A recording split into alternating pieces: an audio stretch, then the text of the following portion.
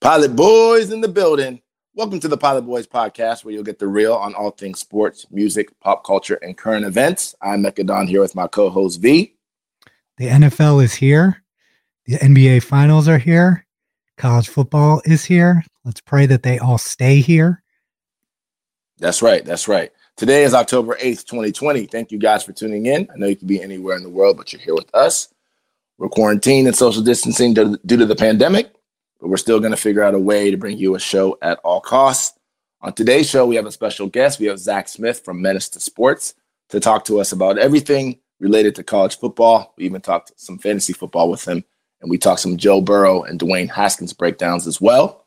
And we also have news and notes, and we talk about everything on news and notes today, from the coronavirus and Trump, Cam Newton, 21 Savage and Metro Boomin, Chris Rock and Megan Thee Stallion, the Browns, America's new team, and obviously the LA Lakers and Jimmy Butler, who's trying to put a stop to what they're trying to do. Shout out to our Patreon subscribers. Remember now that our $5 and up Patreon subscribers will get our episodes on Wednesdays a night early. These donations help keep our show going. If you want to help keep us on air, you can donate at www.patreon.com/Pilot Boys Podcast. Don't forget to grab some wristbands and some face masks at shop.pilotboys.com, and be sure to leave us a 5-star rating and comment on Apple Podcasts. Let's go. Where the Pilot Boys at?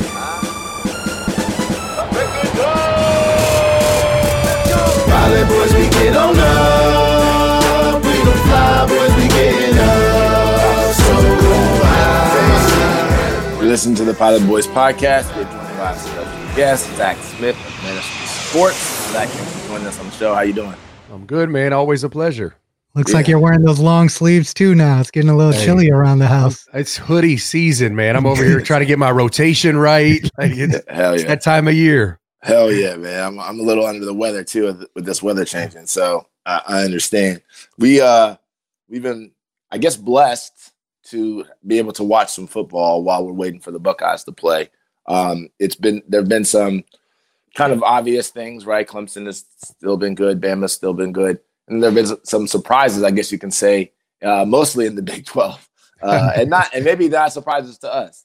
But let's start with Bama, though, because, Bama is one of those teams that I think we appreciate, but they're like the Patriots, right? It's like you expect them to be good every year. So sometimes you don't talk about them in your preseason shows. You know what I mean?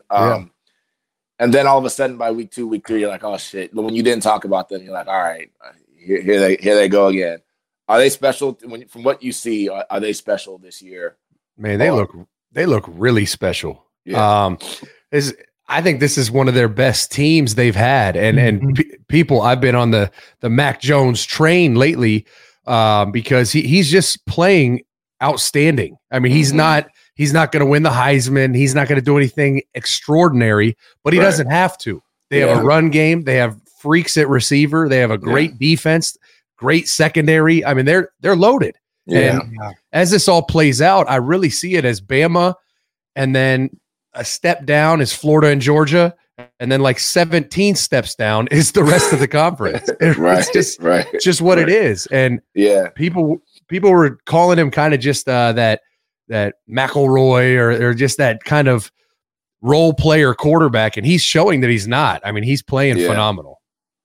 And that's the thing about Bama that's so scary is like, it's for also culture, right? And we talked about this before, right, on a different show. It's like they have a culture of winning. So it's not, you're never surprised when they're good, right? It's not like, they came out of nowhere this year, and Nick Saban is going to figure out a way to do it. If they have a quarterback that's actually competent, and this has always been Bama's thing for the last, I'd say, decade. If they have a quarterback that's actually competent or above competent, you're in trouble. You're in trouble because they're going to have studs at every other position. And like you said, this is probably one of the better teams like that you see early on, right? Like when we watch Bama early in the season, we watch their games and we see them beating teams that they should beat 56-0, 35-21. Like it seems like this team is like from the outset is like, this is our season. We're here to win a national championship. And we're not going to have any growing pains this season. We're ready to go from the first game to the last game. You know what? You're seeing it all across the country, right? Now, granted, Missouri wasn't a great team. Texas A&M was a good team. Yep. And most of these schools that are used to kind of that 3-game preseason, right? They're used to that. They're used to making those mistakes, getting them corrected, kind of navigating those 3 games. And it doesn't really matter how bad you play because you're going to win. And so by game 4, and we're not even at game 4 in the SEC, but by game 4, you're kind of like, all right, this is our team. And now we can roll through the gauntlet. Well, the problem is some of these teams, it was gauntlet day 1. Yeah. And so you're seeing Bama run through their preseason and they look better than anyone. And so it's just a testament to Nick Saban, it's a testament to how he runs his program. Yeah. And that's the thing too, because it's not, and that's why I mentioned culture and you were spot on with that. Cause it's not just about recruits, because Georgia, Auburn, a lot of these schools always have good recruiting classes. It's not just about that. It's also about the culture you create. And speaking of Georgia and Auburn, Georgia smacked Auburn down. Is Georgia good? Is Auburn bad? What was your analysis of that game?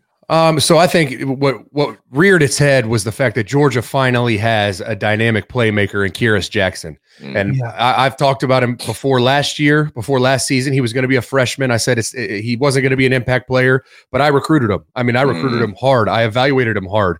And he was never leaving Georgia, but I just had to because I thought he was that good. Yeah. And you're seeing it now. He just dominated Auburn on Saturday. Right. And their quarterback is functional. He's functional. We'll see what happens with JT Daniels when he's healthy, if he comes in and becomes a kind of a better version of the kid they have playing now. But their defense is legit. I mean, they're not missing tackles. They have great coverage. Tyson Campbell's one of the best corners in the country. So I won't say I love Georgia, but I really like Georgia. Yeah. On the other side of that is Auburn is not a good team. Bo Nix is not a good quarterback. But and I talked about it after their week 1.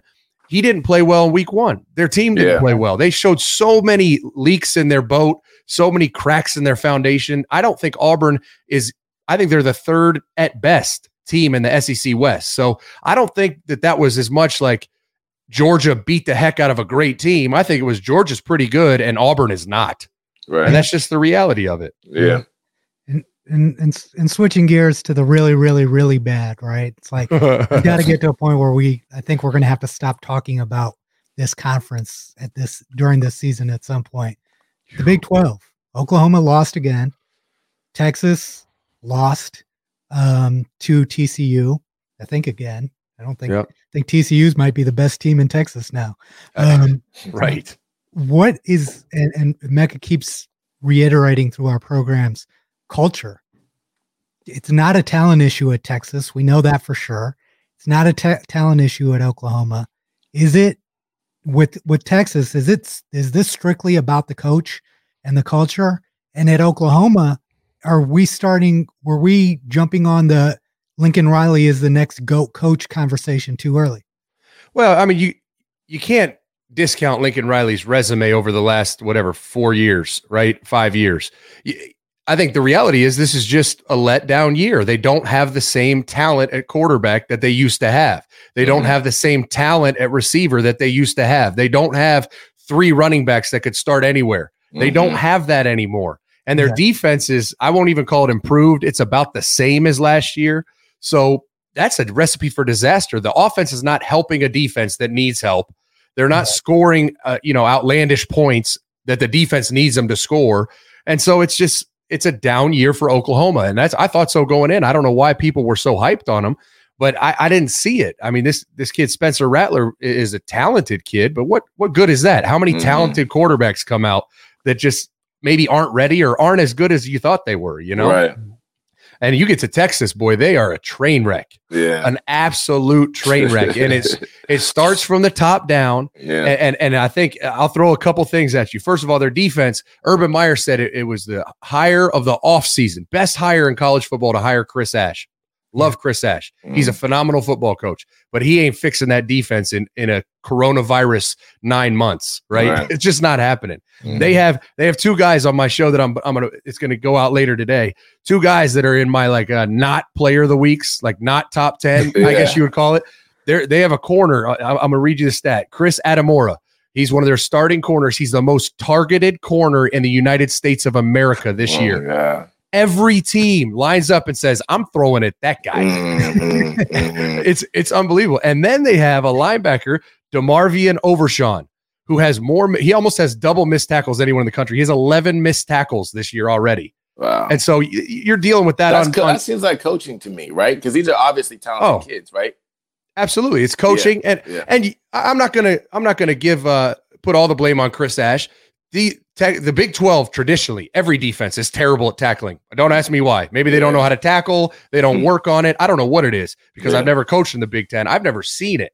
It's always been like that. And so Chris Ash was hired to fix that, right? Right. He didn't have spring ball, didn't have summer workouts, had a kind of a BS preseason. So, I mean, Chris Ash definitely deserves some blame, but this is a bizarre year to try to fix a defense, right? Yeah. And another thing that Urban said in that on Fox was, he's like, look, this isn't a player issue, and where coaching comes in is not so much in, are you just a good X's and O's coach, right? When you're bringing in players from high school, no matter how talented they are, you have to develop them. And he said, the reason that I know Texas has a lot of room for improvement is that you go and look at the NFL draft and how many players from Texas translate to the NFL. And the truth is that not a lot of them, or not as many as used to, are anymore. So you've been in a program that values development. Tell me why so many coaches and so many programs with all the facilities, all the tools to properly do this, don't do it properly. It seems very basic to bring your players in and develop every aspect of your player. Yeah, I mean, it seems basic, but there's just some coaches that are so much better at it than most. You know what I mean? I mean, you look at the upper echelon of college football, and I always point to Nick Saban and Urban Meyer and now Ryan Day. I mean, that is what they did. And it comes down to culture. You know, they instill this culture of doing the extra work, putting in the time and the commitment, prioritizing what's important, right? And so I know Tom Herman has some interesting personal priorities, so I can't imagine he's great at driving a culture, right? Yeah. And you look at other things like Ryan Day, and you could put Lincoln Riley, right? They are considered quarterback gurus, like developing quarterbacks, because that's the position, right? That's the position where you sink or swim, right? You live or die. Yeah. And you look at what Lincoln Riley's done. You look at what Ryan Day's done. Then you look at what Tom Herman's done. He's got Sam Ehlinger, supposed to be this Heisman hopeful. We're back, Sam Ehlinger, right? He had De'Ara King too. Right. Yeah, Houston. Right. And so you look at it and you're like, all right, what has he done for Sam Ehlinger? You look at this loss this past weekend. Sam Ehlinger was awful. Yeah. And people get caught up in stat chasing, and Tom Herman and they did a great job of kind of protecting him and giving him some like screens and checkdowns and behind the line throws. But the kid completed 39% of passes that went past the line of scrimmage. 39%.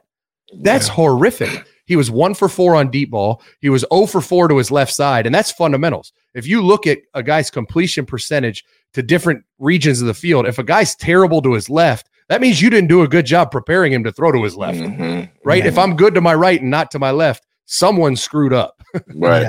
And he's just not that guy. He's not a quarterback guru. He's not going to develop quarterbacks. And I don't think Urich is either.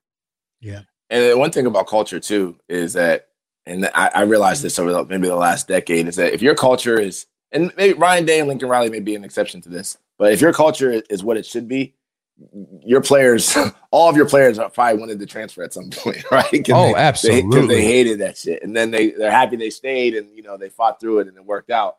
But it's grueling. It's grueling. To be at that top that consistently, it's got to be a grueling culture. Just like New England, right? It's like people they don't necessarily like it, but they appreciate it, right? Yeah. And I think, and that's kind of why I'm very happy about Ryan Day. I feel like he's found even a balance where they can feel it grueling, but they can also enjoy it at the same time. And the same is true for us as Ohio State fans. I know we're all excited about the Ryan Day era. But going to your point, like Zach, I know you hated working for Urban.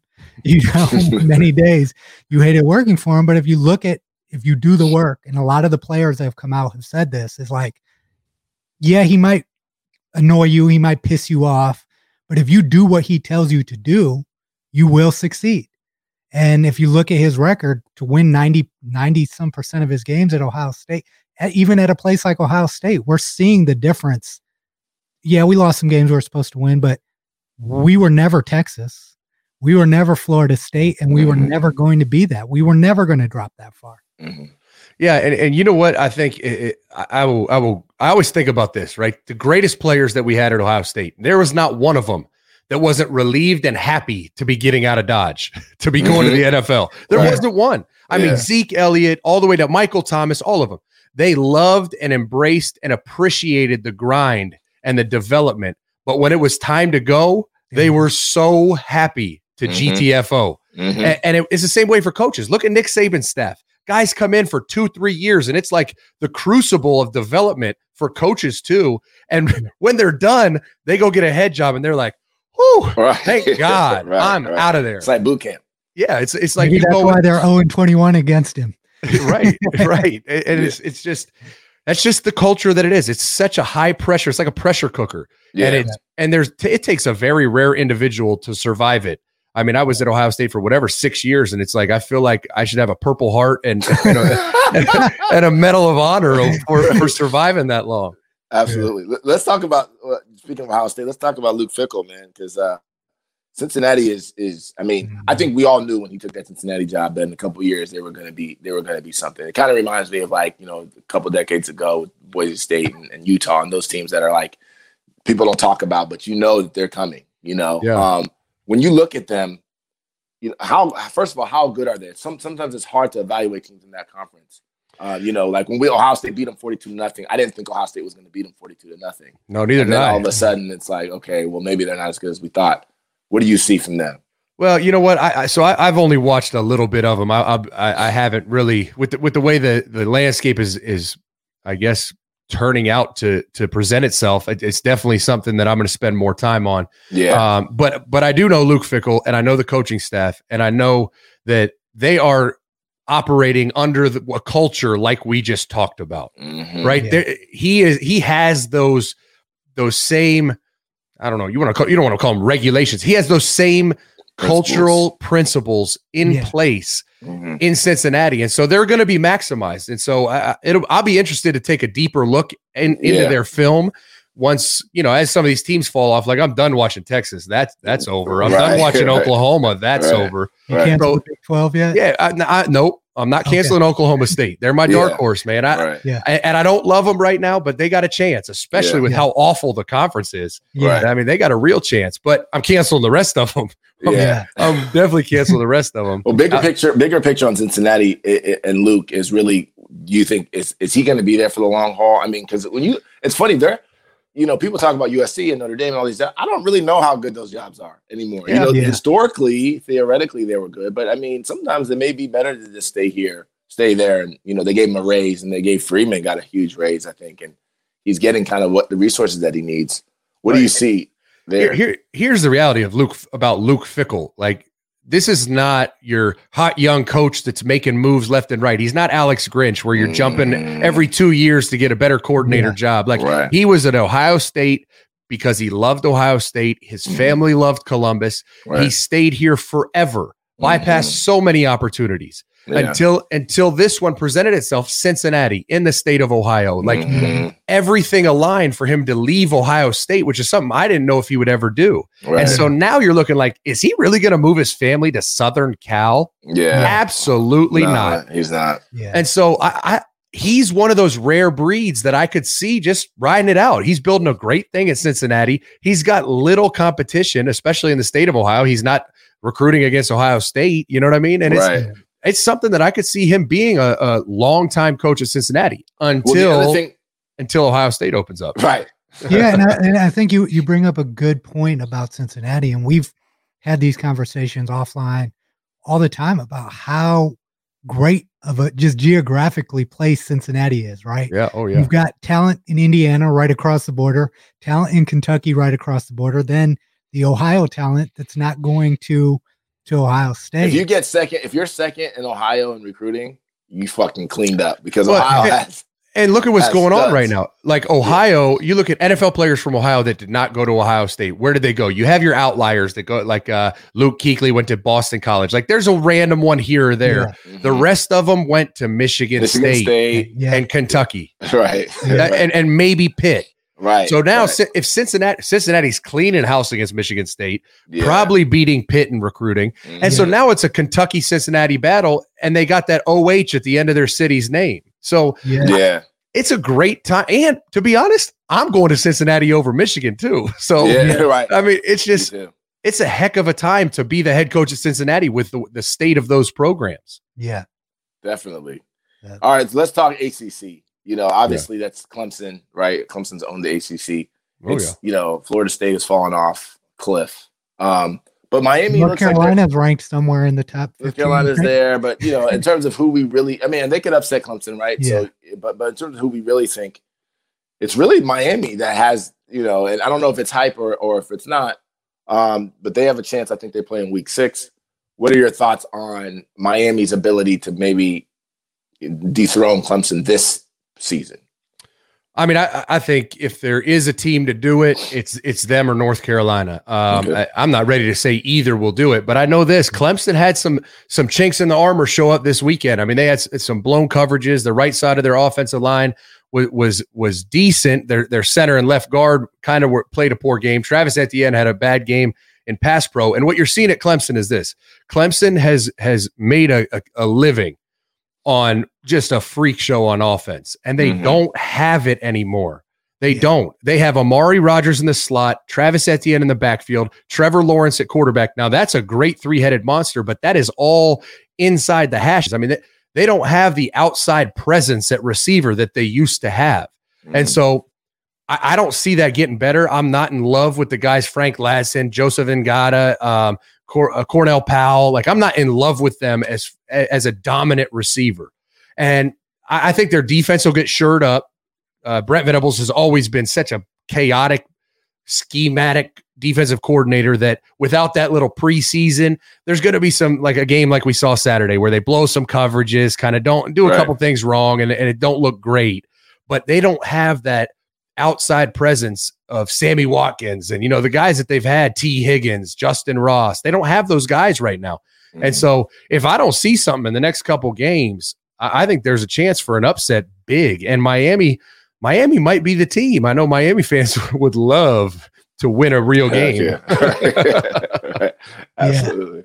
Yeah, it's big, and I like what I'm seeing from Miami. I don't know if I really, really like their quarterback. I knew him when he was in Houston, how special he was. And now he's I believe that's it is the same quarterback, right? From the transfer from Houston. Oh yeah, De'Aaron King. Yeah. And the good thing is we got 4 days. We're going to find out in 4 days. I mean, number 1 versus number 7. This is before Ohio State ever starts. We're going to find out how good Clemson is, because they're going to have to play probably the number 1 contender in the ACC on Saturday. Yeah. Oh, is that game this Saturday? Yeah, my God! It's Saturday. It's the big. It's the first. I think it's the first big game that we're gonna everyone's gonna be like this. Wait, what do you mean? Don't Texas and Oklahoma play this week? It's shut up. That's so crazy. That game is meaningless. Literally, that's literally in October. That's amazing. And you look they at build a whole fair around that. Right. And what is it going to be this year? It's going to be like the local county fair. Right. But you look at Clemson's schedule; they're so set up for success. I mean, they have Miami on Saturday, and then they don't have another. I mean, they go Georgia Tech, Syracuse, Boston College. They don't have another real game until Notre Dame on November 7th. So they can really invest everything in this game and then just kind of coast for 4 weeks and then invest it entirely in Notre Dame and then coast until they play North Carolina. You know what I mean? It's they're set up for success, but at least we finally get to see them play a team that might, hit them in the face a couple times. Right. Speaking of teams, this seems like the year of the comeback story for programs, right? I remember, and you guys definitely remember, 10 to 12 years ago, Tennessee was right up there when you're talking about football programs. That stadium held more people than any other stadium. There was a real culture at Tennessee of being an elite program nationally. Are they back from what you see? Are they obviously probably not quite back to that level, but are they back to being a relevant team under this new coaching staff? Well, you know what? I saw it at the end of last year. So if you remember, they came out and they lost to Georgia State in the first game last year. Then they lost to BYU, and they really struggled early. And then they rattle off what I think it was 6 straight wins to end the year. And it was like, oh, wait a minute now.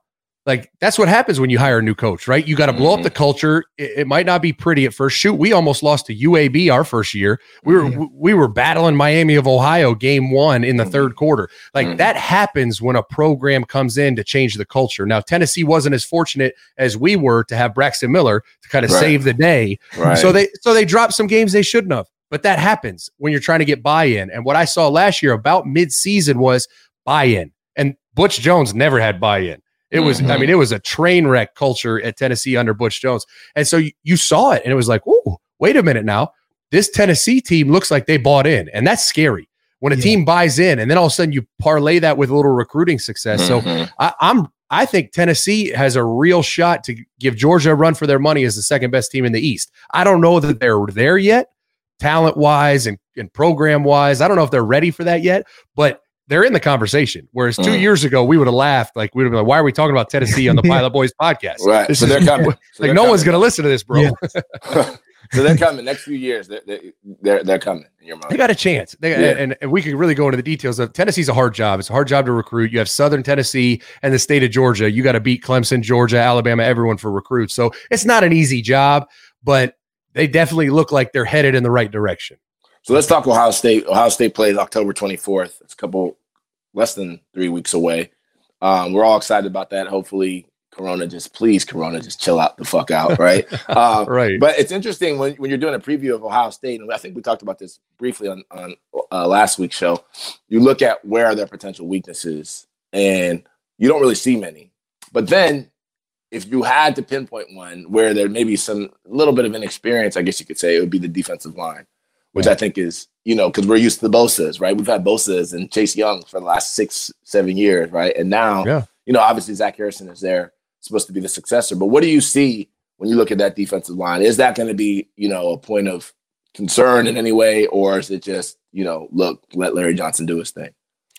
I think it's a concern now, and I mentioned it last week on the show. I think is when Larry Johnson is trying to answer one of the biggest question marks, you feel good. Mm-hmm.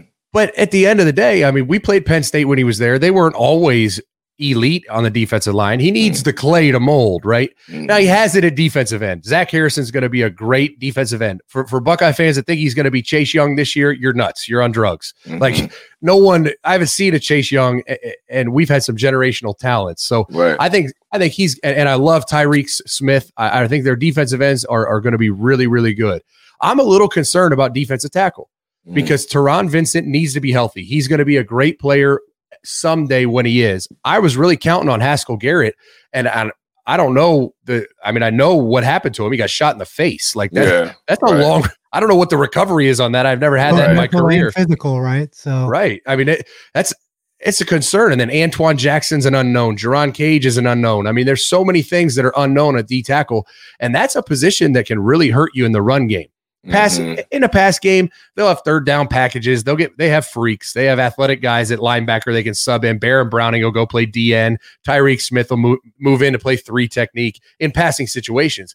But it's the run game. How can they stop the run game? And if they're weak at defensive tackle, that presents a problem. Yeah. And so I trust Larry Johnson to get it done. I worry a little bit about the clay he has to mold if Teron Vincent and Haskell Garrett are out. Tommy Togiai is a guy that I think will be a great nose guard, but there's a lot of unknown. And I'm not, I try to remain unbiased and pretty realistic. And I think it is a concern for sure. Yeah.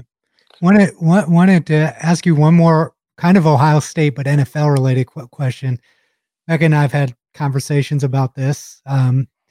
This situation that we're seeing play out in the NFL and how Joe Burrow is being evaluated versus how Dwayne Haskins is being evaluated as potential NFL caliber. You were there. You saw the QB competition. You've been around both of these guys.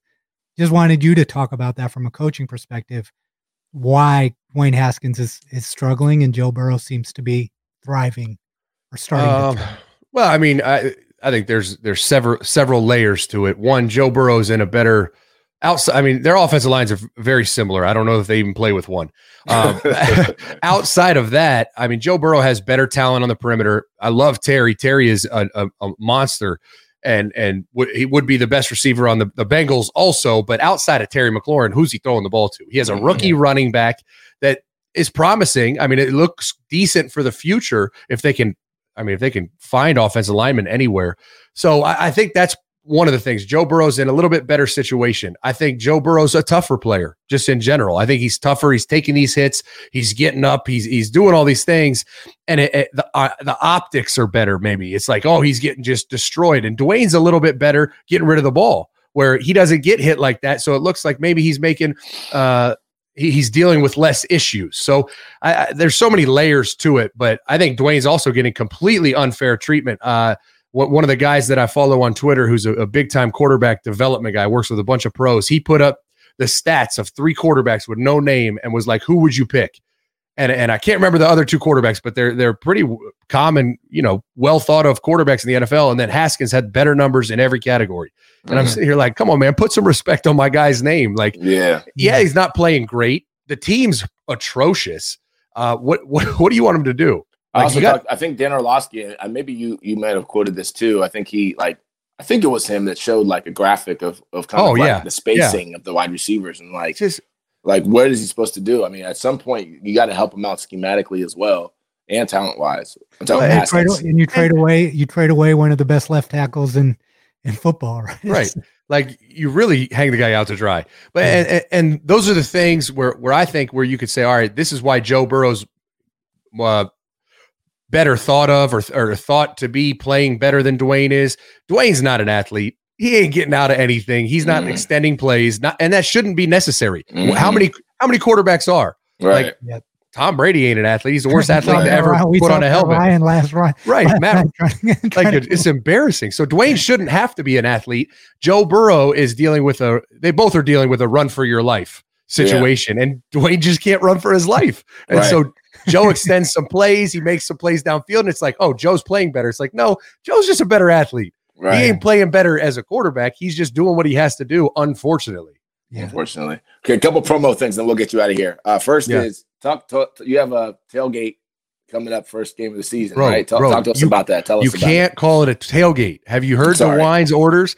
That's like the SWAT team will come in and arrest us all. Tailgates are banned. Okay. It is called a game day experience. There it is. Sorry. So you have a game day experience. Yeah, man. October 24th. We're really excited about it. We were excited about it without the coronavirus because it was going to be awesome. It was going to be the epicenter for tailgating on campus. And we've had to pivot because it's social distancing. We have to mask up. We're going to, really operate like a high-end restaurant with cleanliness, temperatures, and things like that. But it's at the Point on Lane, right next to Varsity Club. We're going to have minimal tickets because we can't fit as many people. We were going to try to have 500-600 people, but now we're going to have to really limit it for spacing concerns. But Braxton Miller and I partnered to do it. His charging brand and then my Menace to Sports. We're going to put it on. We're going to have former players there, all you can eat, all you can drink, kind of a watch party to watch the game, hang out with us, do some analysis, pregame, postgame. We're still working on all the details, but we already have big-time sponsors, big-time food sponsors. It's going to be awesome. How do people find out about it, and how do people get tickets or get involved? Yeah, so we're launching ticket sales tomorrow. It'll be on, I think, Eventbrite or something. It'll all be on our website and on my social media. But if anyone's interested, it's called the Ace on Lane, A Charging Experience, Braxton's company. So the Ace on Lane, and if anyone wants to hit us up about it, maybe sponsorships, partnerships, or even if you want to go, our email's theaceonlane@gmail.com. We're really fired up about it, man. It should be fun. It might not be a lot of people, but it's going to be a good time. Yeah. One more question, and then I'll get you out of here. Tell us about your fantasy team. Bro, I don't even want to talk about it. I don't even want to talk about it. I don't even want to talk about it. It's that bad. I'm going to go on a rant for 10 seconds. Do you think? First of all, in my family league, my dad decides to trade Joe Mixon because he hasn't done anything for 3 years to my brother, who I'm playing this week, who goes off for 43 points. Like, I've disowned my dad. I don't have a dad anymore. and then I made the mistake of thinking like AJ Green was going to have a bounce back year with Joe Burrow, get excited, and he is terrible. He is awful. He needs to retire. Yeah. I'm so sick about it. What's happening with AJ real quick? What is that? What are you seeing there? Is he just he's healthy. Come on, I ain't listening to that no more. I listened to it all last year. He was hurt. He ain't hurt no more. Yeah, he's just not getting open. He's checked out. He runs the worst routes in the National Football League, and he used to be phenomenal. He's terrible. He can't get open against me. I'll cover him right now. That's really surprising to hear because it's shocking. We knew about AJ Green. Oh my gosh, I used to teach tapes. Like this dude is floating, running post corners and just nasty. And now you're watching him like he wouldn't have started at Ohio State. Oh man, that's crazy. So what's your record in that league? Well, I'm 2-2 in my main league. Okay, so it's not over yet. Deshaun Watson's killing me. This whole Bill O'Brien nightmare with it's just I have him too. Yeah, it's killing me. And I got Joe Burrow's my backup, but he's not ready to be that guy in fantasy yet. You know? Yeah. I'm 1-3 in the main league, which is a disaster. I got Nick Chubb, and I lost by 1 point this week. I have Nick Chubb, so you can imagine. right. And so then how salty are you? I beat you by like 3 points. Last week I lost to V in a close game, and I had Deontay Johnson go out. It was just, it's just I have a good team, but it's just, I'm not fading the injuries in the right circumstances. Well, this year the injuries is just wild. They're all. The injuries are wild, and it's just. I mean, I'm trying to pull up my team because I know I have some more gripes. I don't know how good my team is yet. I think it's pretty good, but V's 3-1. I've got 2 areas of concern. David Montgomery is my RB2, and I'm not sure. I thought Gesicki was going to be something at tight end. Yeah, he showed something, but I'm not sure if he is.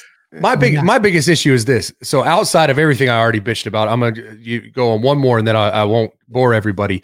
But COVID is already pissing me off. Outside of like the real life ramifications, like in my own selfish little world in my studio, like I have James Conner in Pittsburgh's defense, and then COVID hits, and it's like, fuck me, I guess. Yeah, exactly. And then I'm just terrified because Julio's going down that AJ Green path right now. It's a hamstring. Yeah, I got Julio. Oh, yeah. He had a hamstring, couldn't and play. Then you got the other. It's scary in Atlanta because now you got now Russell Gage is becoming something too. It's just like I feel like 2020. This would be 2020. This would happen in 2020 to me. It's unbelievable. Oh man. All right, well, we'll follow up. Long season in front of us. Hey, I just you don't want to wish ill on anyone, but if COVID could hit some other teams' players, that'd be a hell of a deal. I know, right? Seriously, and we'll see too, because even though the Chiefs and the Patriots played and they said everything is good, I'm a little nervous about that because some of these tests don't show up until like days later. So we'll see what happens. Let's enjoy it all while we can. There it is. That's it. All right. It. Thanks, Zach, man. Have a good weekend. Make sure you're safe out here, and we'll talk to you soon. You too, fellas. Love the Pilot Boys podcast? Support us on Patreon. Supporters can pledge as little as $1, and we have some cool perks on there. Check out www.patreon.com/Pilot Boys podcast. Show us some love today. You're listening to the Pilot Boys podcast. I'm going to hit some news and notes. You ready, V? Let's get it. Let's start with some former Ohio State quarterbacks in the NFL that are performing well, I guess, depending on who you talk to. Obviously, Joe Burrow is performing very well. Haskins, I think, is performing well given the circumstances. What are you seeing there between those two guys? Well, I think what you have to do, and this is going to be very shocking. My analysis is going to be shocking because we are talking about the Bengals, right? Mm-hmm. You look at when young quarterbacks come into the league, no matter how talented they are or how good they may be or may not be, it all comes down to how the franchise builds the team around them, right? Mm-hmm. And if you look at Cincinnati's team, they have some weaknesses at offensive line that they need to address. But in terms of offensive talent, what does Joe Burrow have? He has a star running back. He has multiple receivers, first-round draft pick receivers. The Bengals even though they're the Bengals, realize that if we're going to draft this guy, we have to give him weapons. Mm-hmm. And we also have to have a culture here that he can slide into. I guarantee if that team didn't have veteran presence like AJ Green, veteran presence like Joe Mixon, guys who've already established themselves as offensive stars, I don't think Joe Burrow performs as well as he does right out of the gate. And now he also had the experience, they're 1 year start. They're both being a 2-year starter in college. And Haskins was only a 1-year starter. So what the Redskins expected Haskins to do was just, it's like impossible. The expectations people have and the criticism and bothers me so much because I actually think he's performing better than he should be, considering a couple things. One, he started 10 games in college. So any team that was drafting him should have been a team that knew, hey, this guy has a lot of talent, but he needs to be developed. And he needs to be given time to develop. The Redskins pretty much threw him into the fire with a coach influx, a complete culture influx, an ownership influx, a team name influx. And if you look at that team, the only piece that he really has to work with is Terry McLaurin. Yeah. And they traded away their best offensive lineman. It's like they're not doing anything to put this kid in position to succeed, yet everyone wants to blame him. That organization is just a dumpster fire. And like you said, for him specifically, there hasn't really been any continuity there. Even in terms of offensive talent last year, I think it was Adrian Peterson and Darius Geis were his top 2 running backs. And then Jordan Reed was there, and now it's him and Terry. And, Antonio Gibson is good. But these guys are young, these guys are young. And there's some breakdown I think Dan Orlovsky did on social media about just kind of even the spacing and the route running and just kind of the offensive play calling and schemes. And it's just bad. It's just really, really bad. So I think all things considered, he's performing well. But, a lot of people think that he's just set up to fail in Washington, just given that organization. But I think Haskins will be fine. And I think he'll figure it out. Even if he ends up on a different team, he's going to be a very, very good quarterback in this league. Because he's going to do the work regardless of what.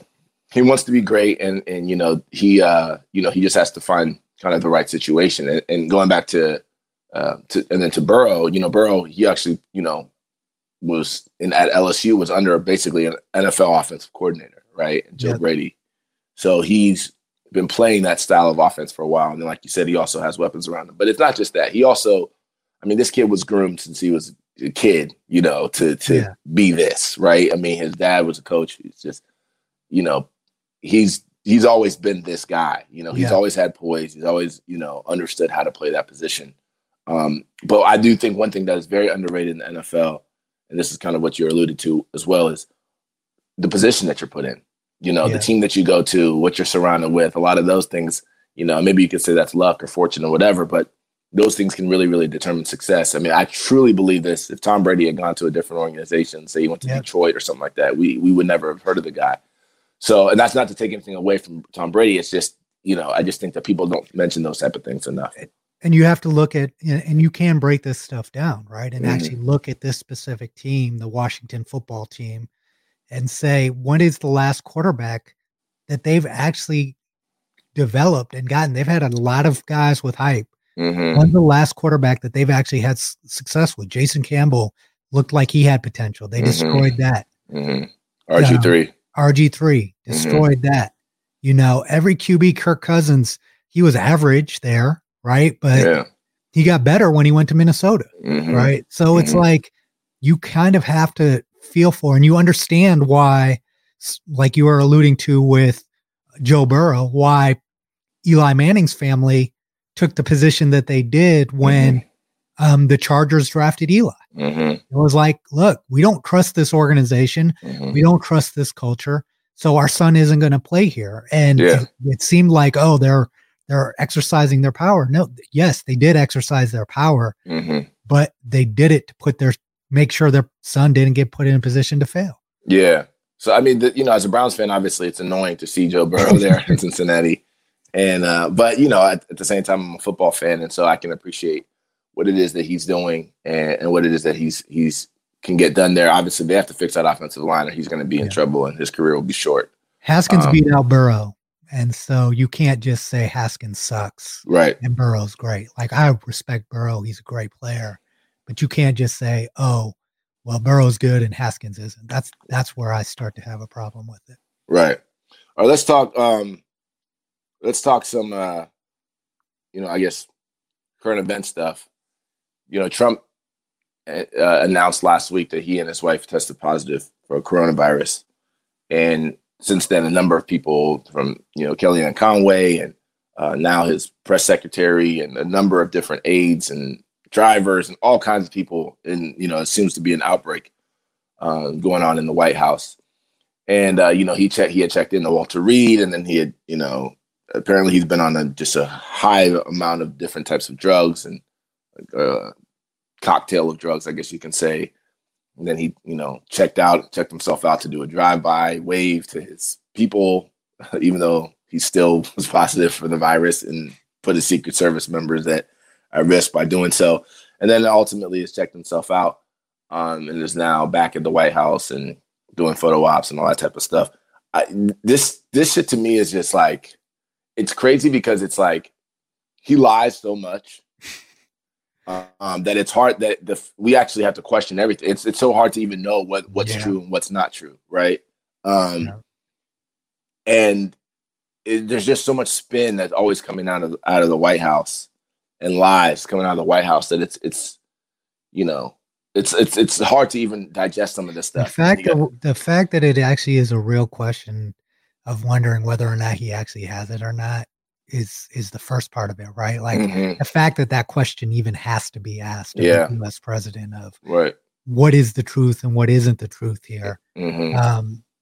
That's part of it. And it's just, I don't even know what to say at this point anymore, because this is not about Donald Trump, right? Like, this is about us as Americans and as a culture. Like, are we this divided and this disconnected that we can't even properly hold people accountable for doing things like this? Because regardless of whether or not you think the disease is serious or not, even if you have the flu, right?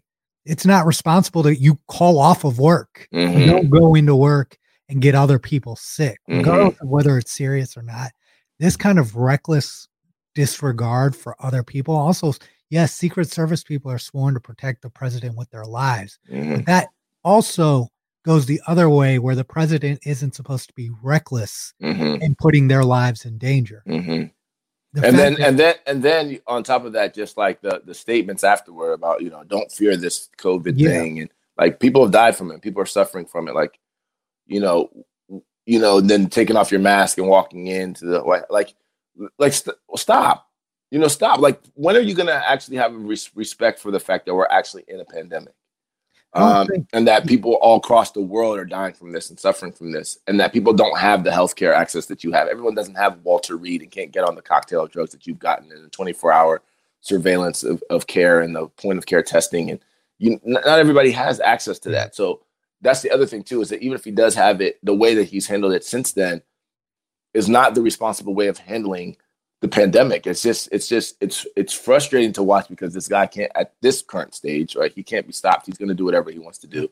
Now him and other people are trying to put a spin on this. Like, yeah, he's tough. He beat it and all this other shit. It's like, man, come on, stop.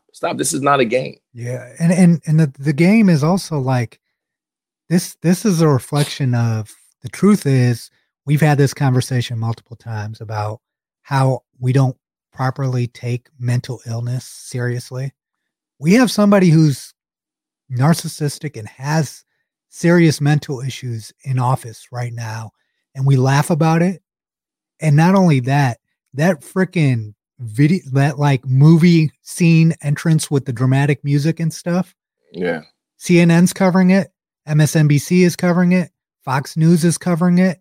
The media entities and news agencies at a certain point are going to have to say, yeah, we know this is going to drive ratings.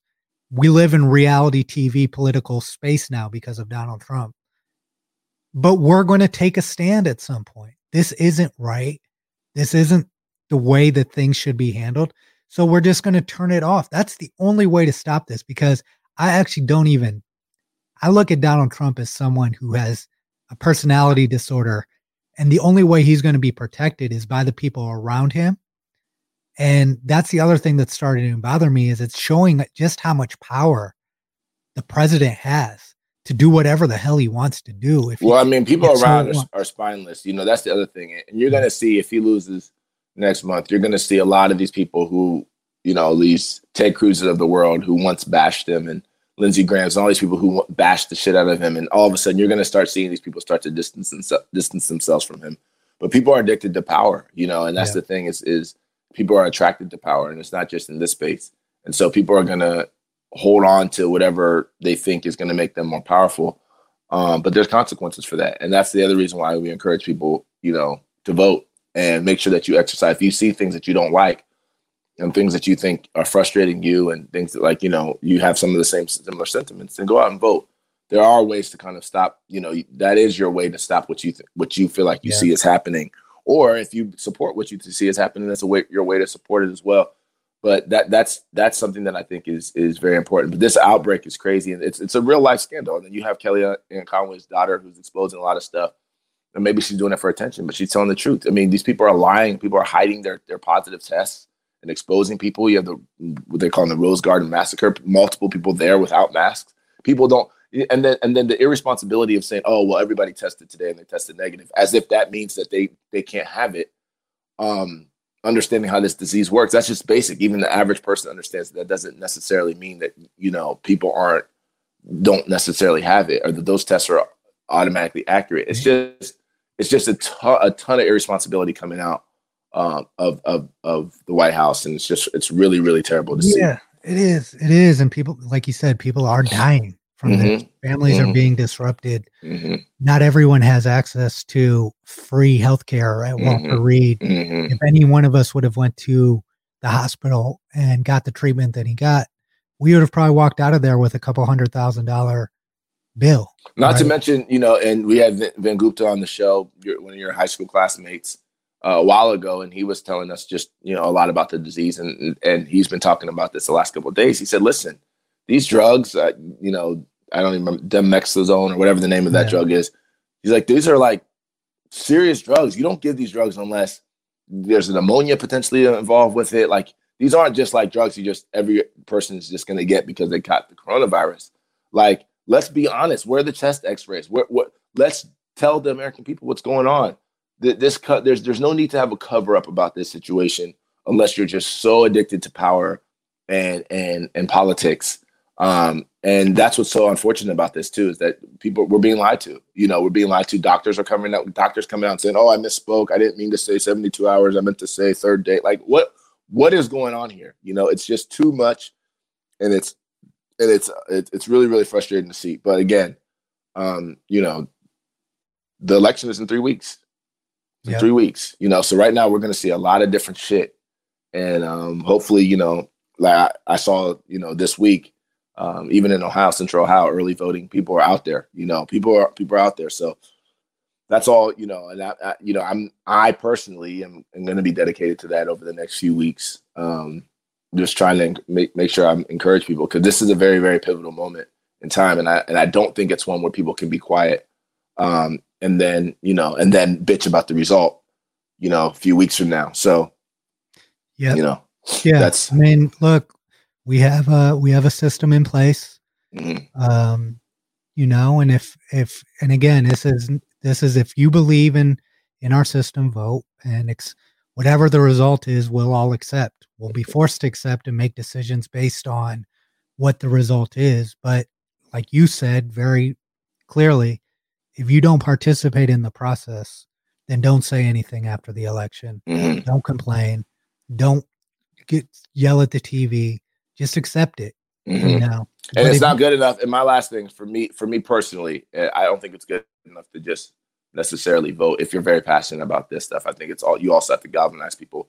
Use whatever platform you have. If it's signing up your neighbor next door and then do that. But I think last time, you know, and throughout my life, I've seen a lot of people be complacent about just kind of the overall voting process, and then complain and bitch for 4 years. And I'm not trying to hear that. So obviously this will be ongoing. Let's move on though. Let's talk about So let's talk some NBA stuff, because the NBA, there are a couple interesting stories. Obviously, you have the Lakers, who look like they're going to win again. Their path to winning wasn't the path that maybe necessarily we thought they would have. We all kind of thought they would have to go through the Clippers. They didn't have to do that. We thought maybe they would have to go through, or at least earlier, so a lot of people thought they would have to go through maybe Milwaukee or Boston. They didn't have to do that. And then once Miami won, we thought they would have to go through a healthy Miami, and Miami has actually had some injuries with Dragic and Bam. But Jimmy Butler, he's a one-man show, man. He's one of a kind, right? He's like one of those special kind of generational type guys from an attitude standpoint. He's not going to go down that way.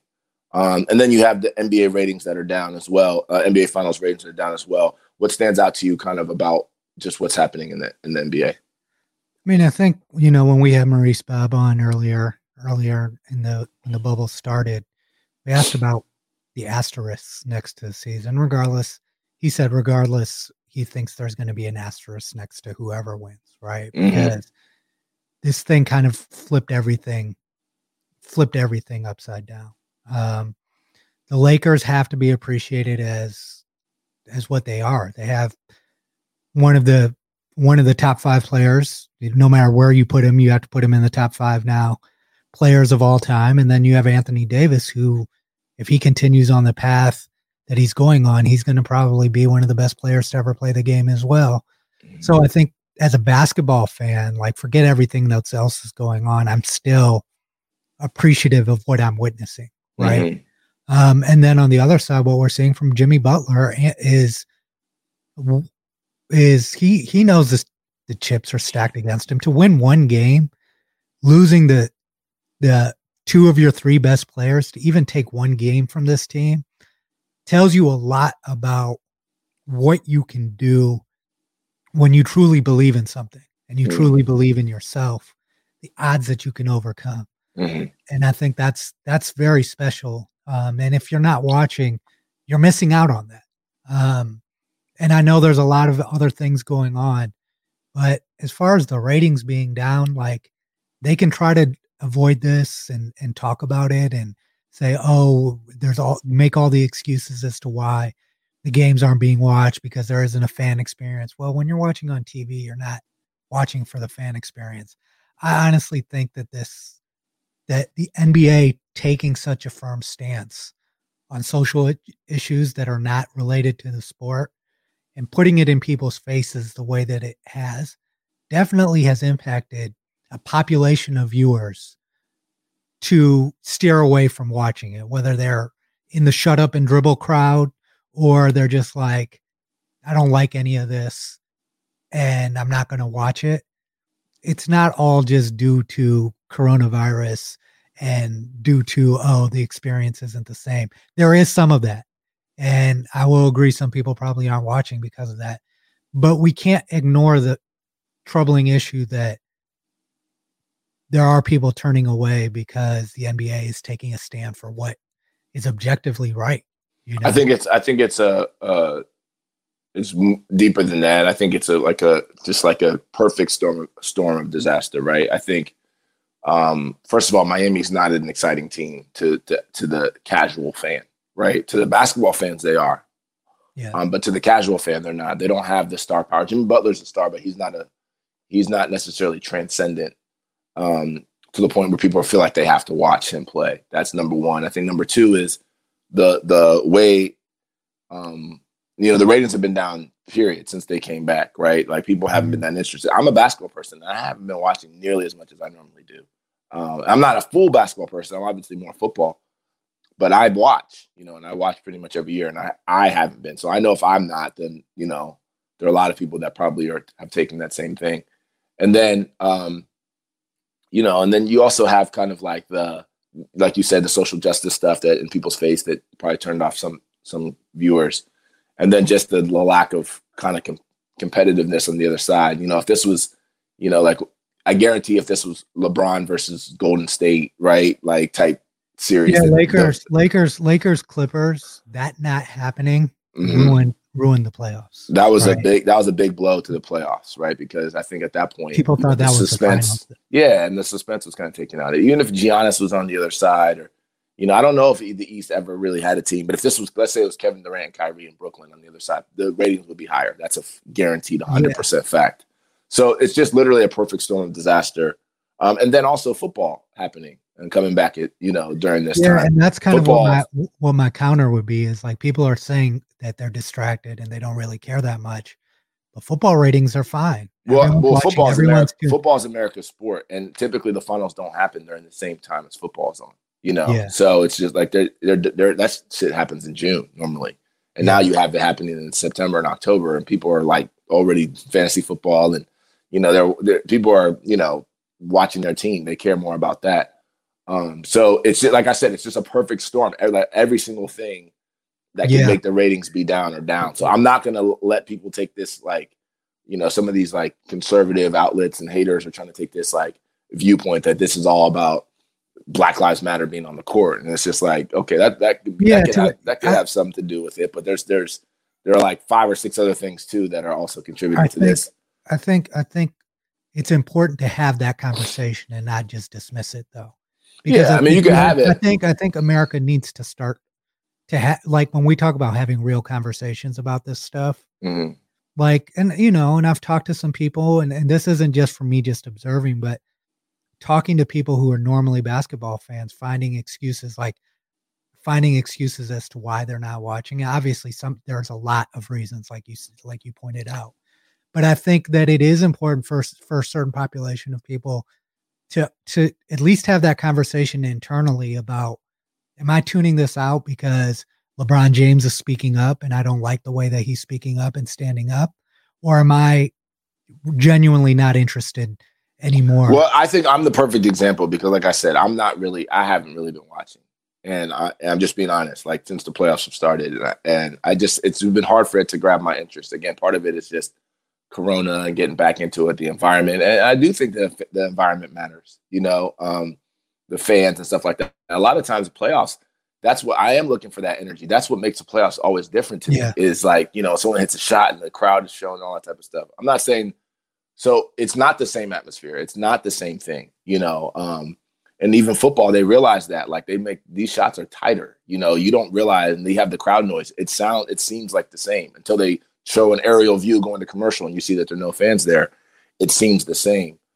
So that is part of the experience that we're used to. And like I said, I agree with you on the social justice thing. It's something that needs to be talked about, but I think it's just completely incomplete analysis to try to act as if that's the reason why ratings are down. That's the only reason why ratings are down, when there's literally, like, I just named 5 or 6 other things that are contributing to it. But again, we'll see.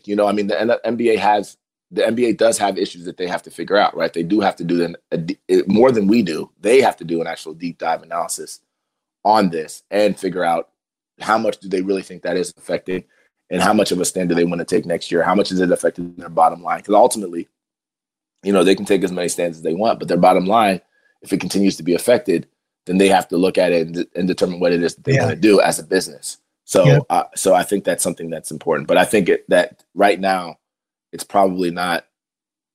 There are too many other things that have intervened, including the timing, right? Being during football season. I mean, people are watching football, man. People, no one cares about unless the Lakers are your team and Miami is your team. And even if Miami is your team, you're just going to watch them get beat up. Like, that's not exciting. So, and as far as and I think this conversation has to be had, just because it's the conversation people have in basketball is like, if LeBron wins this championship in the larger picture, can this be evaluated the same as everyone else's championships, or even the other championships he's won himself?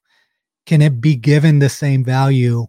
I think it has to be. I think it has to be, because one of the things that you said earlier in a different show is that this playoffs has been some of the best basketball that you've seen, some of the most focused basketball that we've seen across the playoffs. And the fact that the Clippers didn't make, that's the Clippers' fault. You know what I mean? And Denver beat them, and then they went and smacked Denver. So it's kind of like, what is he supposed to do? At the end of the day, there's certain teams that, like, you can't be penalized for not having the perfect path that everyone thinks you should have had. To win. At the end of the day, and this is what we always said, and this is what the arguments people make for Jordan. The arguments, it's like whoever was in the way, we won. 6 up, 6 down. Just win. Figure out a way to win. So yeah, is it going to be viewed as the same tough road as his when they beat Golden State? No. I mean, obviously, right?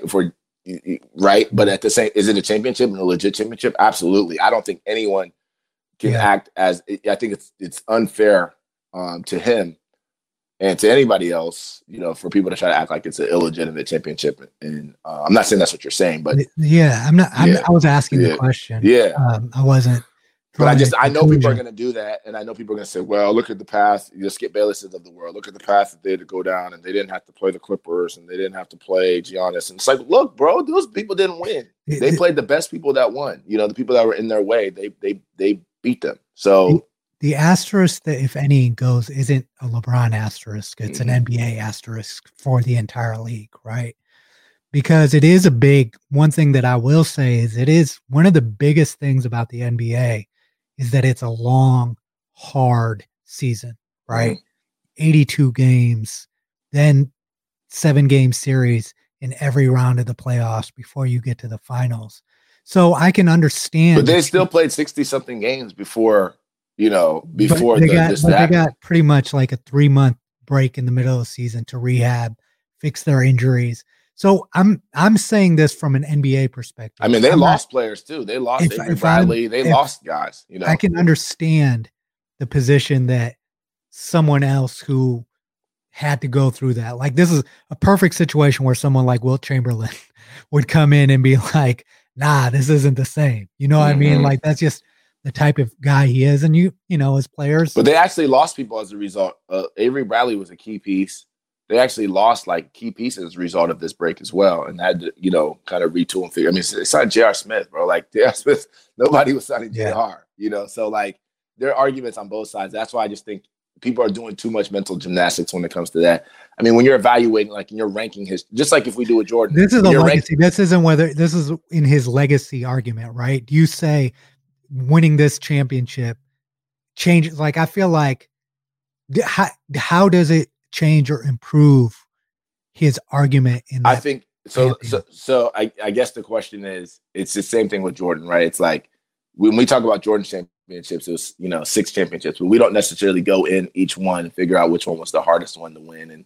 And there are certain people who want to negate his accomplishments will always say, "Well, Jordan's competition was weaker." That's what I'm saying. So when you're nitpicking like that, right, then you can go in and start. But at the end of the day, it's like, how many championships did you win? And how many, so I think ultimately he'll have 4 if they win, and he'll have an opportunity, and they're going to be favored to win next. They're already favored actually in Vegas to win next year. I mean, I think what happens next year in terms of that larger argument, in terms of the Pantheon changing his position amongst objective. Some people have already made their decision. Objective fans. Oh yeah, it's really going to be based on what. If they win this year and next year, I mean, I'm staying out. Look, I still that GOAT argument gets way, way, way closer, right? Because part of the LeBron argument again is not just for some people it's just winning. Jordan 6 up, 6 down since he started making the playoffs or getting out of the first round or whatever. Same argument people make for Joe Montana in the NFL still. Right. But part of LeBron's argument and greatness has to be longevity. It has to be. You have to, in fact, it's like the Brett Favre thing, right? It's like, wow. Because LeBron he's not just a guy on the team in his 17th year. He is still, obviously Anthony Davis is amazing, but LeBron is still what makes that team go. Without LeBron, Anthony Davis couldn't even get out of the playoffs when playing almost as well as he's playing when he was on his own team. Yeah. LeBron is what makes that team go, I mean, we've never, and I think you brought up the key point, like this isn't the kicker who played 21 years, right? Right, exactly. This is a guy who has, from the first year he entered the league till this year, remains, even if you still don't have him as the best player, is one of the top 5 players. So that longevity we haven't seen, I think, in any American sport probably ever. It's like Brady. It's like Tom Brady. So, and that's what makes what Brady did amazing. I mean, winning a Super Bowl in his 40s, Yeah. It wasn't like he's just playing. And then even what he's doing with Tampa Bay, if Brady goes and wins another one out there, even though he's not playing perfect football, but he's still the leader of that team. And you can imagine what that team would look like with a different quarterback. Like, bro, you got to give it to him. So I hope doesn't happen in this. And when you're not, when people aren't watching, and I think people are doing themselves a disservice too, is I think we all know how great LeBron is, but you're really missing out on how special of a player. We've never seen anything like Anthony Davis either. Dwayne Wade admitted that he's probably a better second player than LeBron's, even over himself, than LeBron's ever played with. I mean, this guy is something to basketball. But the other thing, that's true. But outside of that team is I mean, Rondo is the man. And, getting Rondo back was huge. They're stacked. Getting Rondo back. They're not stacked. They have a lot of length, though. They have a lot of length. They're stacked in terms of they're deep, and they have LeBron and AD. They're not that deep. I mean, Kuzma's not what we thought he was going to be. Danny Green hasn't been playing that well recently in the playoffs. I mean, he's hit a couple shots in the finals. It goes back to the argument that I kind of always make about teams, right? I say that 2-star teams with a bunch of very specific role players are the best teams in terms of, because then you don't have the same ego conflict that you have. Everybody. Well, most of the great teams were 2-star teams, even Pippen and Jordan and, like LeBron and I guess LeBron and Kyrie, but recently, I guess you've seen like the stacked teams, So, all right, let's talk some pop culture and some music stuff. Chris Rock and Megan Thee Stallion hosted Saturday Night Live. I thought Chris Rock's monologue, there were some interesting parts about it that I thought were good. Then there's some weird parts about it that I was just like, what are you saying? And then Megan Thee Stallion performed, and she obviously did her, what they call a powerful message to, Breonna Taylor and protect black women. Did you watch it? And if so, did anything kind of stand out to you about it? I watched bits and pieces of it. I think it was significant in the sense that it was the first live taping that they've done since the virus started. And one of the interesting things that happened on the show was the skits that they did regarding Donald Trump and the coronavirus, right? Like there's a lot of backlash on whether or not they were paying enough respect to the fact that the president may be ill with a grave illness. I think Alec Baldwin came out and talked about it and qualified and said why they did it. I don't know if you had any thoughts regarding.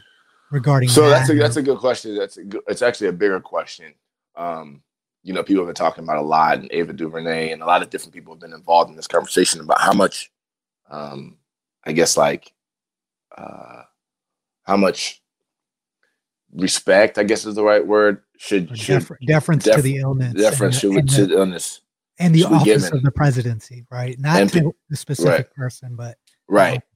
And I think that there are two sides of this thing that I can hear both, right? One is, listen, I don't care who it is, whatever. You don't wish anything bad upon people. But I also hear the other side, like, listen, I don't have to. If someone who I believe wishes bad upon me, or bad upon people that I love, or or a specific group of people that I love, or America as a whole, then why do I have to have any deference for? It's like a serial killer.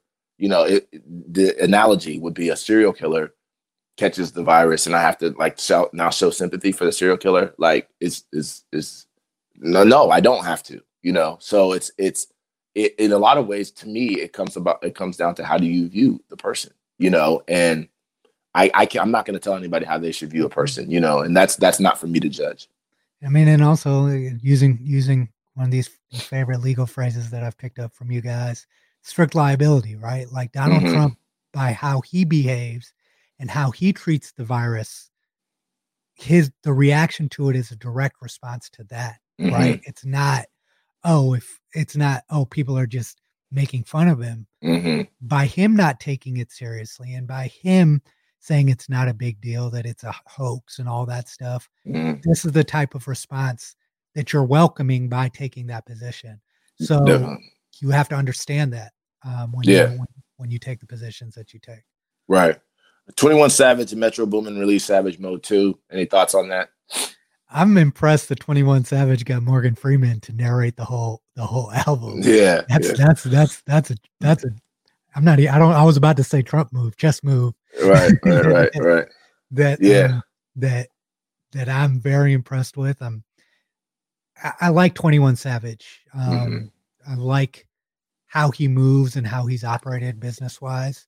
I like the Savage remixes. I don't love all his music. I don't think he's like, oh my God, one of the greats of all time. But I do respect his grind. I respect how he markets himself and how he brands himself. And I do respect, some of the content that he tries to make and issues that he tries to address in his music. Yeah, there's also a rumor. This is slightly off the subject, but there's a rumor that Kendrick is leaving TDE. I don't know if that's real or not and starting his own thing, but we'll follow up on that. It seems like there's just a lot, when you become successful, the ties that bind. It seemed like TDA was a real family because SZA's having issues with the label as well now. I hope that they're all able to work together and figure it out. Right. And then Rick Ross, I guess, was boarding a private jet and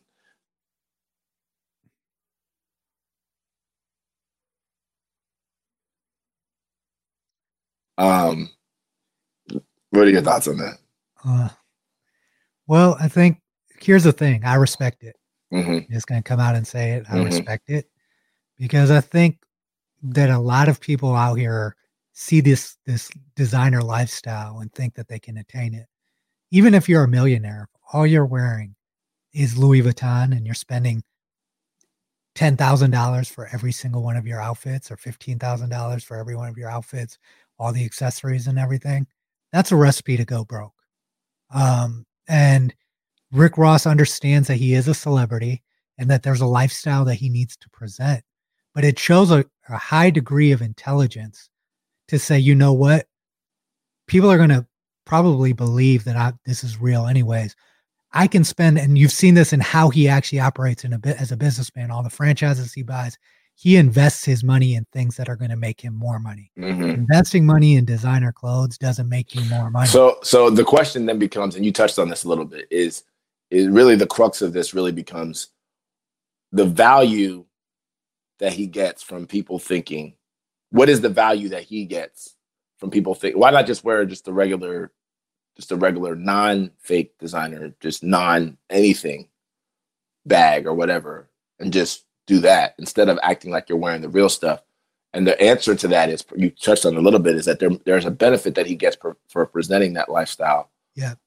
Assuming he doesn't get caught, right? So you don't want to get caught, but there's a benefit that you get from presenting that lifestyle without paying the money for it. And what's the benefit of that? And I guess it goes to show how fickle society is as well.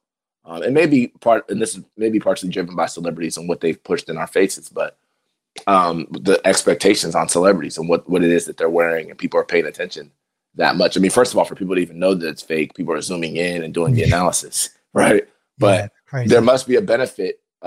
That is the analysis that you're making when you do something like that, is that there's a benefit from me presenting this lifestyle. So that's why it's worth me taking the risk of doing it, but not paying the actual real money for it. And that's the thing in capitalism, right? That's objective. That's an objective measure of wealth that is pushed by media and society that he shows and people, and it helps his brand. Right? Yeah. And so I I'll be honest, like I respect it. Like I do respect it a great deal because he understands the game and he's playing it, but he's not being stupid. Yeah. See, the only thing I don't respect about it is don't get caught. You know what I mean? Yeah, you definitely don't want to. You got to figure, if you're going to do it, right, then figure out then you got to do it in a way that you have to be aware that people are paying attention. Like that's crazy that someone would or you get on your Ocho Cinco. Ocho Cinco's like, look, I wear fake jewelry. I don't care. And just say it. You know what I mean? And just deal with that. And that's actually become part of his brand. Yeah. So the Rick Ross's brand is affluence and Aston Martin lifestyle and all that. So once you get, like you said, strict liability earlier, once you get caught, then now, you have some explaining to do, right? Because now, then it's like, okay, well, maybe he isn't as rich as he says he is, or which we don't believe to be true, but that's what starts happening. Or maybe he has been a fraud this whole time, and this lifestyle he's presented is not really him, and all that. Look at what Rick Ross has made it through, and has continued to. He was exposed as not really being the guy that he portrays in his raps, right? Mm-hmm. He's already been exposed to that, but it goes to society, reflects on society, that the mess makes money, like the drama in these celebrities' lives makes people money. Yeah. Things like this makes people money. And this is easy too. He can be like, look, man, I trusted somebody, my personal assistant, personal shopper. I gave him money. I got hustled, blah, blah, blah. Yeah. It's like, I don't know all the details like you guys know, blah, blah. It's easy. He can get out of this easy. Yeah. But it's just, to me, it's just funny. Like I've worn fake jewelry before. Like, I'm not, but I don't try, it's part of the game.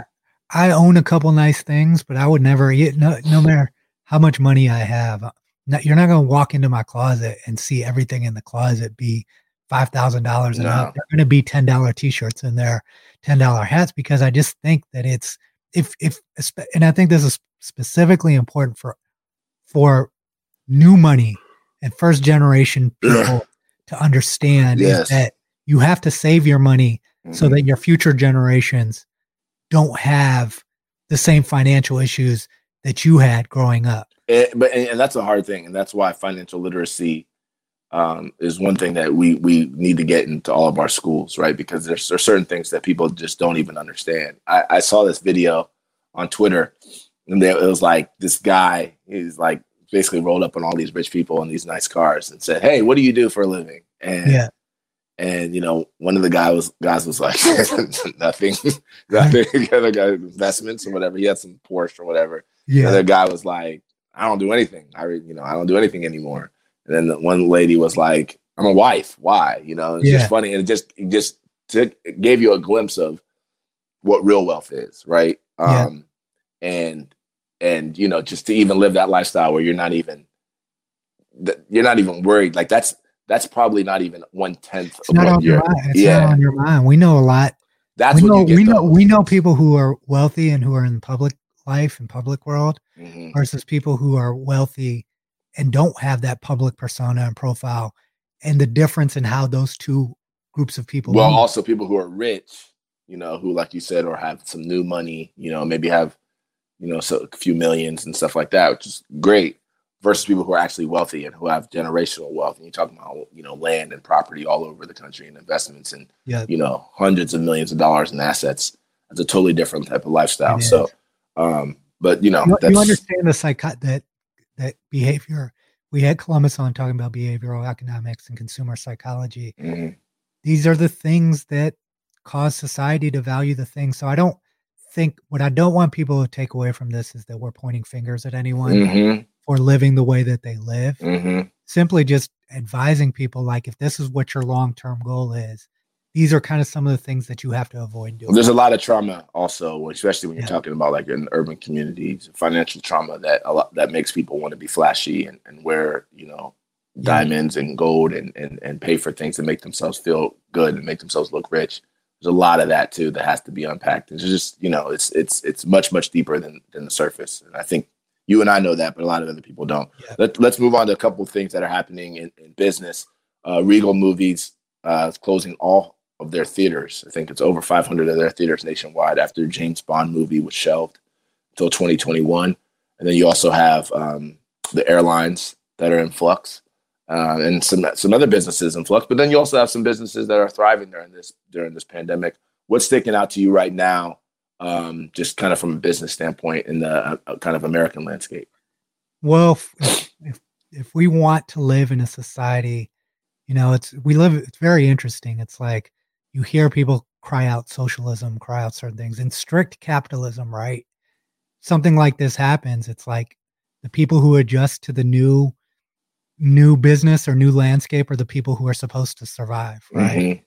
But it's very different when you take into account the scale of some of these organizations and how important it is to keep people employed, right? You're not just going to replace the 26,000 jobs that Disney just cut, or the 32,000 jobs that the airlines are cutting, or millions of people that are unemployed. Because to have a productive society and to have a safe society and to have a consumption-based society, people have to have jobs. People have to have money. That's why the stimulus thing is so important. People have to have benefits. And so from that perspective, yes, when Regal Cinemas shuts down 500 some theaters, yeah, you can say, well, they need to adjust. The landscape was changing anyways. People were watching more Netflix. You can say all those things. But the truth was they had 546 theaters, 546 people who probably owned the buildings that they were leasing now that aren't going to get that. It's almost impossible. How are you going to replace a movie theater? What tenant are you going to bring in to replace that? You have all the employees that they employed that now that were probably making $10 to $15 an hour, who really needed this money, that don't have their money. Whoever had benefits, they don't have benefits anymore. So this is why you hit the nail on the head. The stimulus matters, and why Trump getting COVID is a huge deal, right? But it's sad to see that him getting COVID has stopped the government from continuing to work to keep our system running and keeping people employed and kicking in a stimulus, making sure the airlines furloughed October 1st. All their employees are already furloughed. Yeah. Disney already laid off 26,000 people at one time. Right. To not think about the collateral damage that's going to come from that. Yeah. Not think long term. And not think about this is bad for the. That's why it's annoying when I keep hearing people talk, and Trump and other people talk stock market. It's like, listen, and this economy, the stock market are not the same thing. People can make money in the stock market, and the economy can, and unemployment can be the highest it's ever been. Like It's not; those things are not the same. Let's address the real issues, like you said. We haven't even seen the collateral damage that's going to come from this shit yet. And it's going to get fucking ugly. Like, let's just be honest. It's going to get ugly, even with a stimulus. So you can only imagine what it's going to be like without a stimulus. Because part of this is also hope. It's the money is part of it, but it's also hope. For example, someone told me about someone that just lost their job kind of in sports journalism. And that person just they're defeated. They don't feel like they have any opportunity to kind of gain employment because they just don't have hope of what's going on in that industry. And to me, that's almost more important in a lot of ways than him actually losing his job. If he felt like, listen, yeah, I lost my job, but I can go get another one, then that's valuable. But the problem is that a lot of people aren't going to feel that way, and the opportunities may exist, but they may not know about them, or they may not feel hopeful about them. And one of the things that stimulus provides is hope that, first of all, okay, I can get through the next month or the next 2 months. And also that there is someone who I've supported and paid taxes to, a government that will have my back during this period of time. And you brought up the key point is that anybody who has a job is paying a significant portion of their income to taxes. They're not necessarily asking for a free handout. Right. They're paying for the government to help them when times like this happen and situations like this happen, that there's a responsible party that is going to step in and make sure the entire system survives so that we can go back to normal. Absolutely. And that's the thing. And so that's why, their talks are ramping up and hopefully they get something done soon. But like you said, the collateral damage for all these people being furloughed, for people just straight out being laid off, and there being no stimulus, not on top of the fact that there's an election coming and there's the country's already like divided, and then the angst that comes with, being unemployed and not necessarily having hope. I mean, this is a recipe for disaster. So it's. And then also just the numbers are very basic. 70% of our economy is based on consumption. 70%. Yeah. And the people who have the top 3%, they're not the ones that are driving the majority of the 70% of that consumption. It is the people who are living paycheck to paycheck who are driving that consumer economy. Absolutely. So, and that's the other part of it is it's what's best for the way our system is structured. We can have the philosophical debate about what's right and what's wrong. Mm-hmm. But the truth is that's how our economy operates: consumption, human beings going and buying things. Yep. And when you take away their jobs and you take away any funds when they can't get jobs, then the entire system will collapse. And that's all the other thing too about the stimulus. It's not just for individuals; it's also for businesses to keep their businesses afloat and keep jobs afloat. So hopefully they get that done soon. Let's transition to NFL before we get out of news and notes. There's a bunch of NFL stories. First of all, shout out to the Browns who beat the Cowboys, the new America's team of the Browns.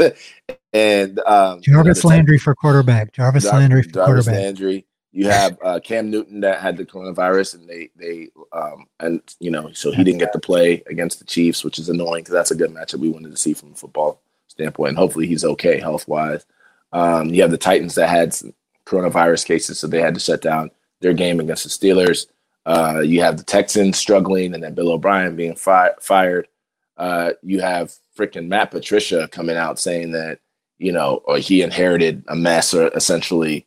And he's trying to fix it, and him getting just raked through the coals by a lot of people saying, what? Jim Caldwell was like 9-7, 11-5. Like, what are you talking? He didn't inherit a mess.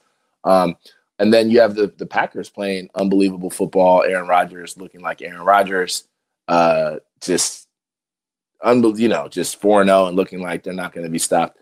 And then the Falcons, 0-4 and just looking exact opposite. What are some of the things that stick out to you about the NFL right now?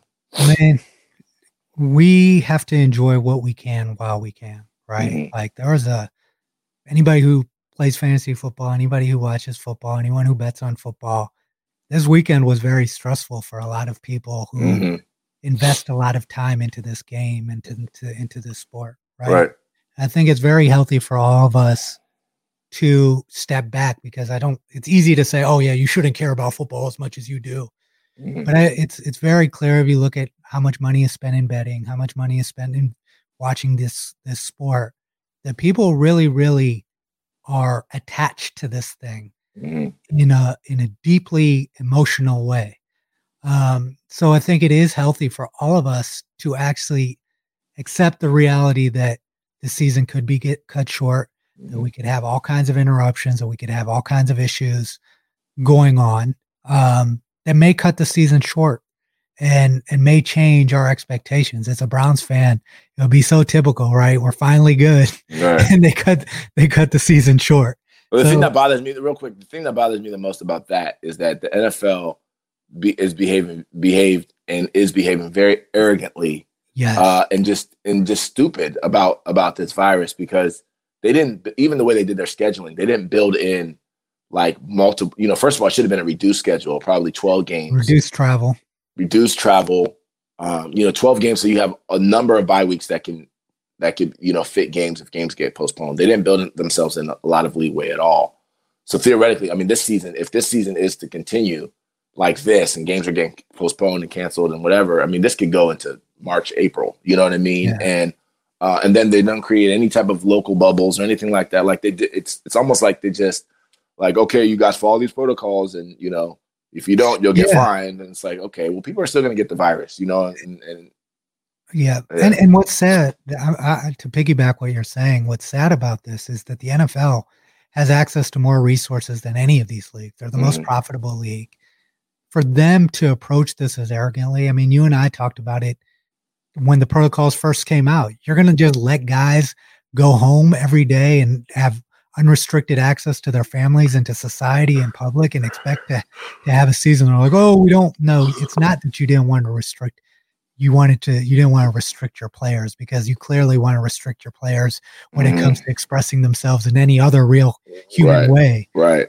But you don't want to restrict their movement. No, this is very simple. Like, and when you understand that it's simpler than what people are trying to act like it could be. Like, obviously there was a risk no matter what with the contact and all the things that we've talked about at length about what makes football different than the other sports. But there's also a fact that we know what happens the night before a home game for every team in the NFL. Where do they go? The team hotel, right? where a hotel where that can house all of the players, all of the coaching staff, and all of the what I would call essential employees, right? And they're saying, well, we can't restrict guys for 4 months or 16 weeks. They had the option to opt out. If you really want to have a season in football, making sure the season is completed, everybody is going to have to make concessions. Yes, what happens to the guys' families? You can have socially distanced, restricted visits between players and their families once a week or twice a week. There are things that you can do. I hate this is too big of a problem. Let's not even try. Let's just do the bare minimum. That's unacceptable to me. Yeah. They're putting their play. I mean, I feel like they're liable for the risk that they're putting their players at. And then it also this stupid, fining coaches $100,000 for not wearing, that's lip service. Right? Yeah. It's like you're trying to line your own pockets when none of the players are wearing masks. Nobody knows, what is the NFL doing? And it's like so for me, themselves. It's crazy, like you said, and I think you said at the beginning, we just kind of got to enjoy whatever it is that we get, and obviously hope that anybody who contracts the virus or anything through this is safe and healthy. So let's talk. I guess let's just talk about that since we are getting something. What do you see from a football standpoint? Who's standing out? Do you think the Browns are for real? First of all, and what do you think about the rest of the landscape of the NFL? I had my doubts about Kevin Stefanski, but now I know why the guy went to UPenn for college. Pretty smart guy. What Eric Metcalf said is true. When you have the type of offensive line we have and the type of running backs that we have, simplify everything. Just run the freaking ball. Yep. And if we may finish 8-8, we may finish 9-7, but we're going to be a competitive team. We might finish 10-6. Yeah. Make the playoffs, but that is a great way to remain competitive. And I really do respect. He's earning my respect as a football coach and as a leader. Yeah. So that's what I'll say about the Browns. I still do have concerns about what happens. I was very nervous when the Cowboys came back about what actually happens when we need to rely on Baker Mayfield to make plays, and that could be next year's step or the year after. But what fans have to see is that from where we're at to where we're at now, I think there was a stat that said that, who's that guy that coached us? Hugh Jackson. Hugh Jackson won 4 games in 40 games or something like that. 3 games in 40 games. And in past years, the Browns would be 1-3 this year, Yes. And it's even after we lost Nick Chubb, just kept going. It's where the system, Dearness Johnson came in. So I'm very happy with where we're at. Then Odell stepped up too, and they figured out creative ways to get him involved in the game, which I like. Odell, and I said this on Twitter, he is a generational type of athlete. He's that dude could have been an Olympian in track. He could have been a soccer player. He could have probably been a basketball player. I mean, he's one of a kind. And if you can keep his head in the game and he can stay healthy, that dude is, he's a game breaker. Look what that last run that he made was just, there's 2 people in the NFL that can do that, and so that's the other thing too, is that they've figured out ways to creatively get him involved as well. One last thing that I'll say about Stefanski and why he's earning my respect is that instead of even addressing or making this thing a narrative about Baker Mayfield, we're now talking about the Browns. It's not about what Baker did or didn't do every week. We're talking about the team, right? And implicitly, if you see how he's using Odell, he's like, our quarterback is not getting the ball to Odell as a receiver the way that we would hope him to. Yeah. Let's make it easier. Let's get him the ball in different ways and figure out other ways to use him and take that pressure off of our quarterback versus trying to put him in trying to make him something that he's not too early. Yeah. And quick roundup just in terms of MVP. Josh Allen, Russell Wilson. Tom Brady is going to end up being in that conversation. Mahomes, Aaron Rodgers. The quarterback play is I may even be forgetting some people, but the quarterback play at the top of the league right now is amazing. And so that's something that, that's something to look forward to. We got to talk. We do have to talk about what's going on in Texas. And I think the MVP race is obviously going to go down to the wire.